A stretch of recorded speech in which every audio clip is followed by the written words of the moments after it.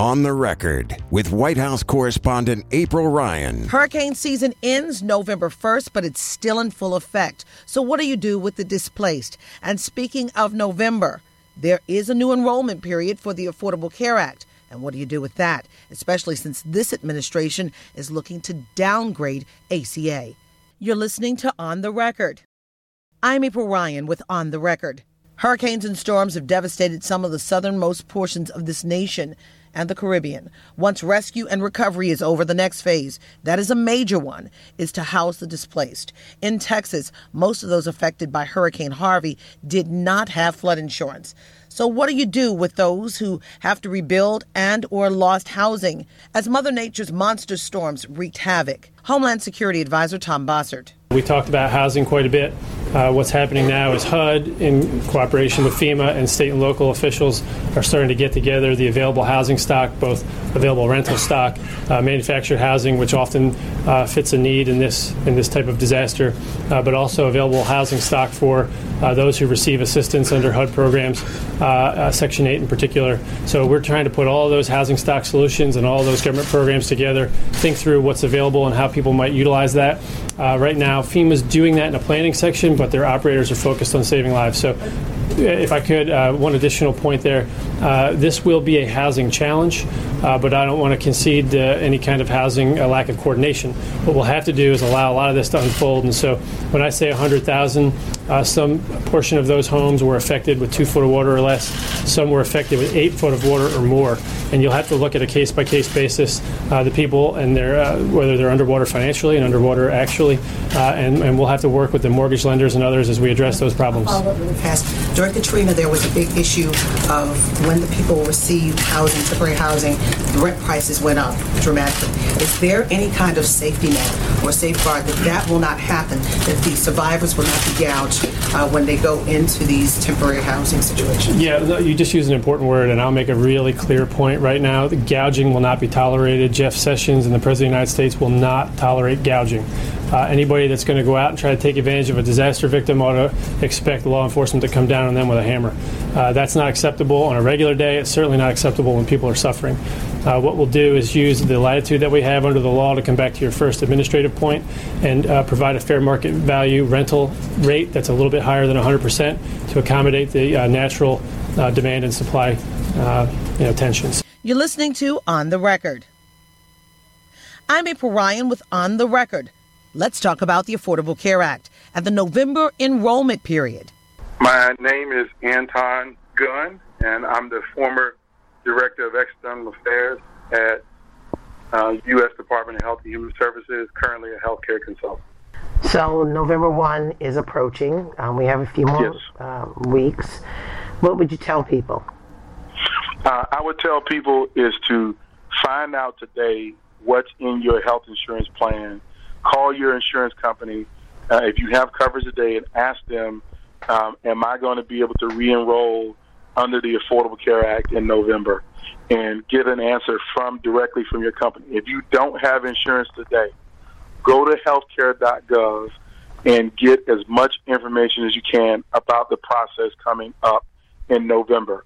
And even work with your local healthcare organizations like your hospitals and federally qualified health centers, community-based organizations. There are a lot of people who are still going to try and help you to get covered and help you to get enrolled in coverage, but you got to do the reach out yourself. You got to take some of the leadership and the ownership to reach out and try to get covered because the administration is actually doing nothing to help people to get covered in the United States of America, and that's a sad thing.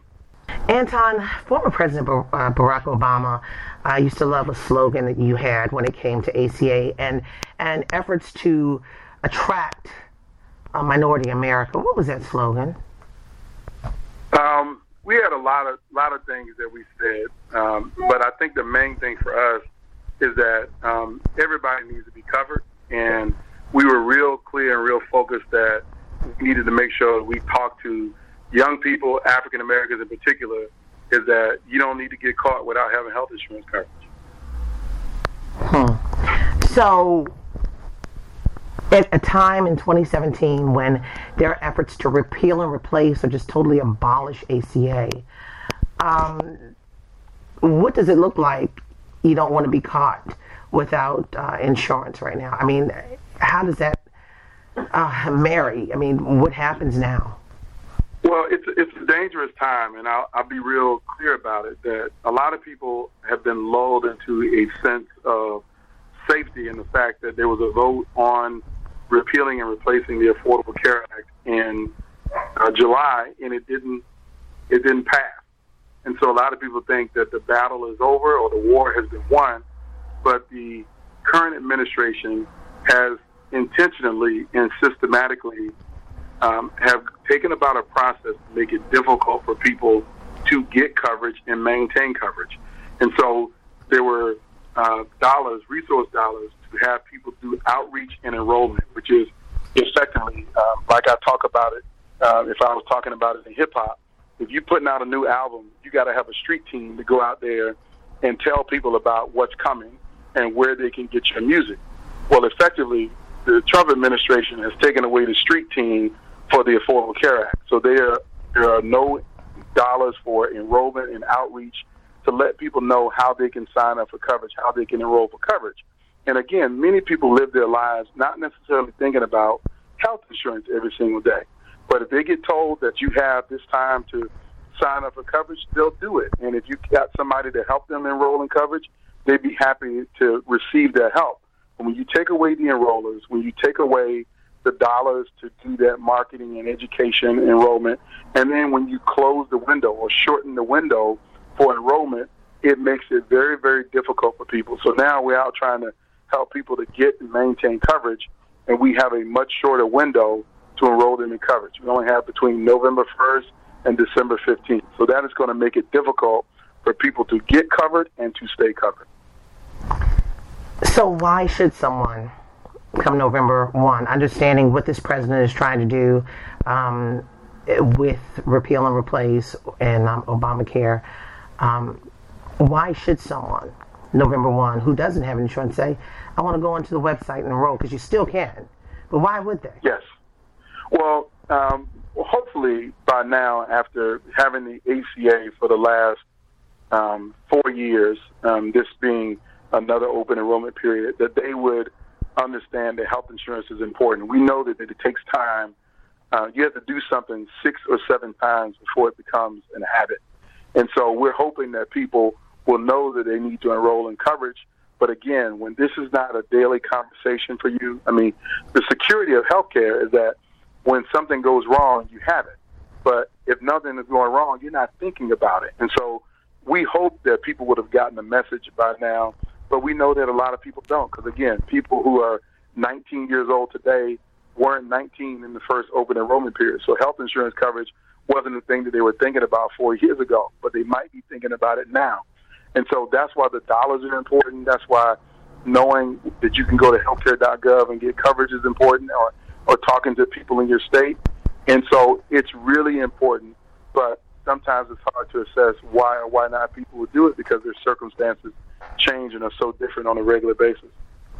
So tell me the stats. I mean, you know, when you guys started to make this happen, you were focusing on everyone, but there was a big push for urban and minority America, particularly towards the end. What were the numbers like?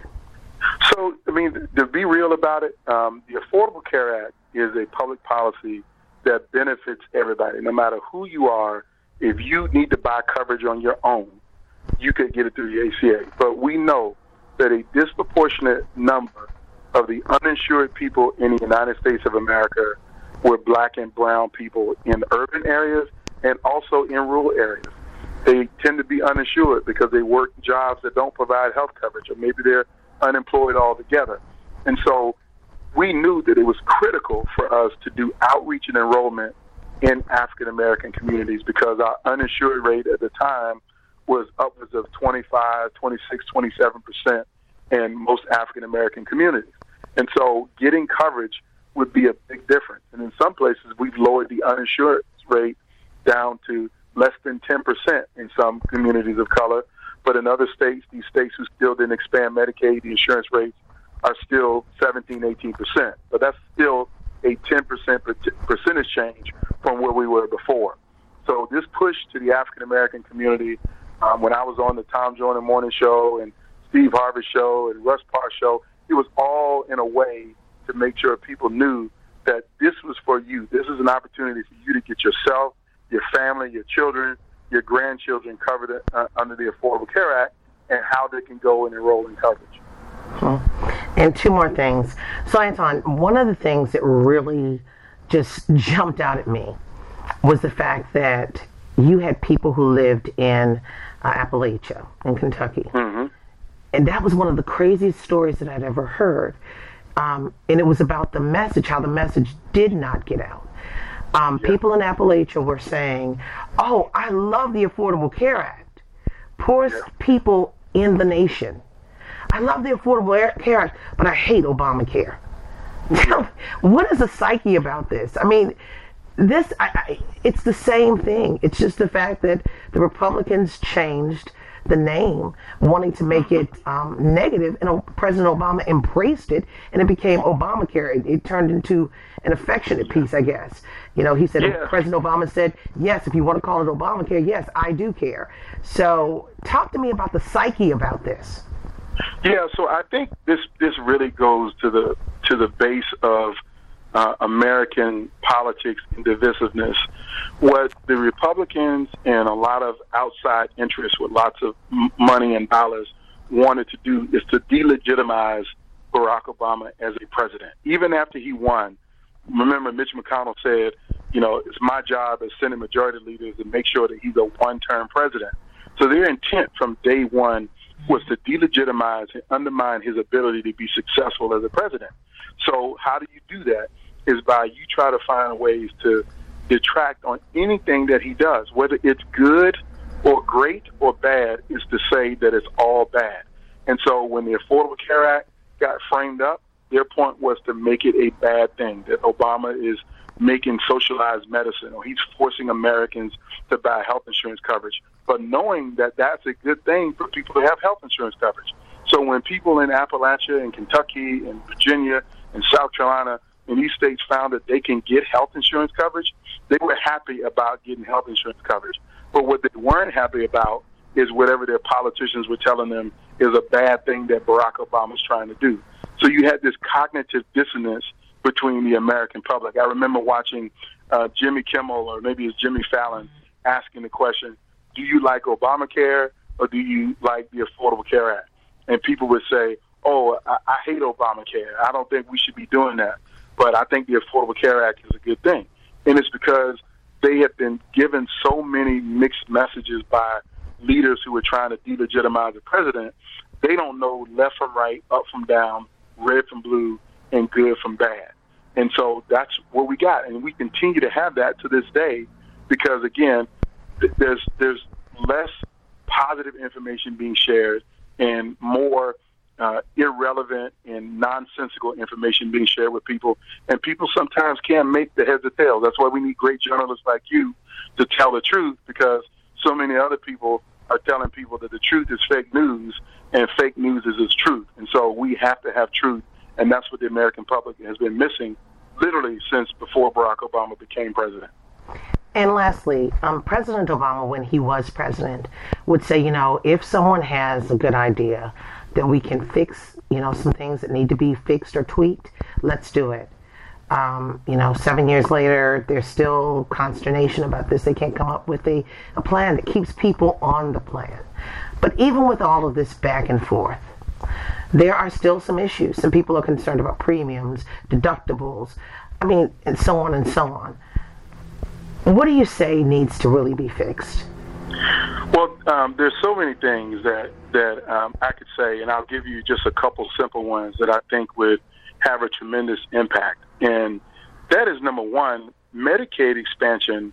When it was written into the ACA, it was designed to happen in all 50 states and territories, meaning that when the ACA passed, as it was, every state was supposed to expand Medicaid, which really would allow lower-income families who can't afford premiums. You might work, you might have a job, but your job doesn't provide health coverage, and you can't afford to pay a health insurance premium. You could be eligible for Medicaid if you were under 138% of poverty, and for a family of four, that could be $35,000 a year. That was the initial design. But the Supreme Court basically changed the ACA and told states, you can't be forced to do Medicaid. You can do it if you want to, but if you don't want to. States like South Carolina, states like Georgia, Virginia, and several others made the decision not to expand Medicaid. And when they decided not to expand Medicaid, that left millions of people uninsured who should have gotten insurance through Medicaid. So we really want to take a first step to fix the Affordable Care Act and improve upon it. It is giving those low-income families who can't afford to buy premiums the opportunity to get Medicaid. That would be the first thing. The second thing we can do is to put their reinsurance pool back into place. And what do I mean by that?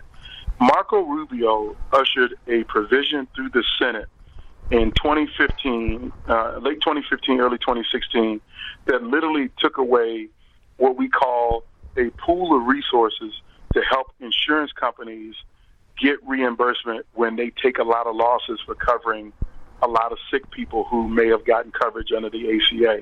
So the reason why you have states and counties where there's only one health insurance plan that is still operating in those states is because those other plans who were operating in those markets started taking large financial losses, and the ACA was supposed to make them whole when they lost those resources. But Marco Rubio helped pass a provision in the Senate that took that away from the Affordable Care Act. So again, the Republican leadership has done everything in its power to undermine the ACA. And those states that didn't expand Medicaid all had Republican governors or Republican-controlled legislatures to not take the Medicaid expansion. So again, this is the partisanship that took a pretty good law that wasn't perfect, didn't have all of the bells and whistles or solve every challenge, but it was a great foundation, and they undermined that foundation at every opportunity they get, starting with Marco Rubio and starting with these governors who didn't expand Medicaid for people in their states who are lower income. With this week's On the Record, I'm AURN White House correspondent April Ryan. Don't forget to subscribe to On the Record on iTunes, Google Play, SoundCloud, Stitcher, or any other podcast directory. If you like what you hear, leave a 5-star review. On the Record, a product of American Urban Radio Networks.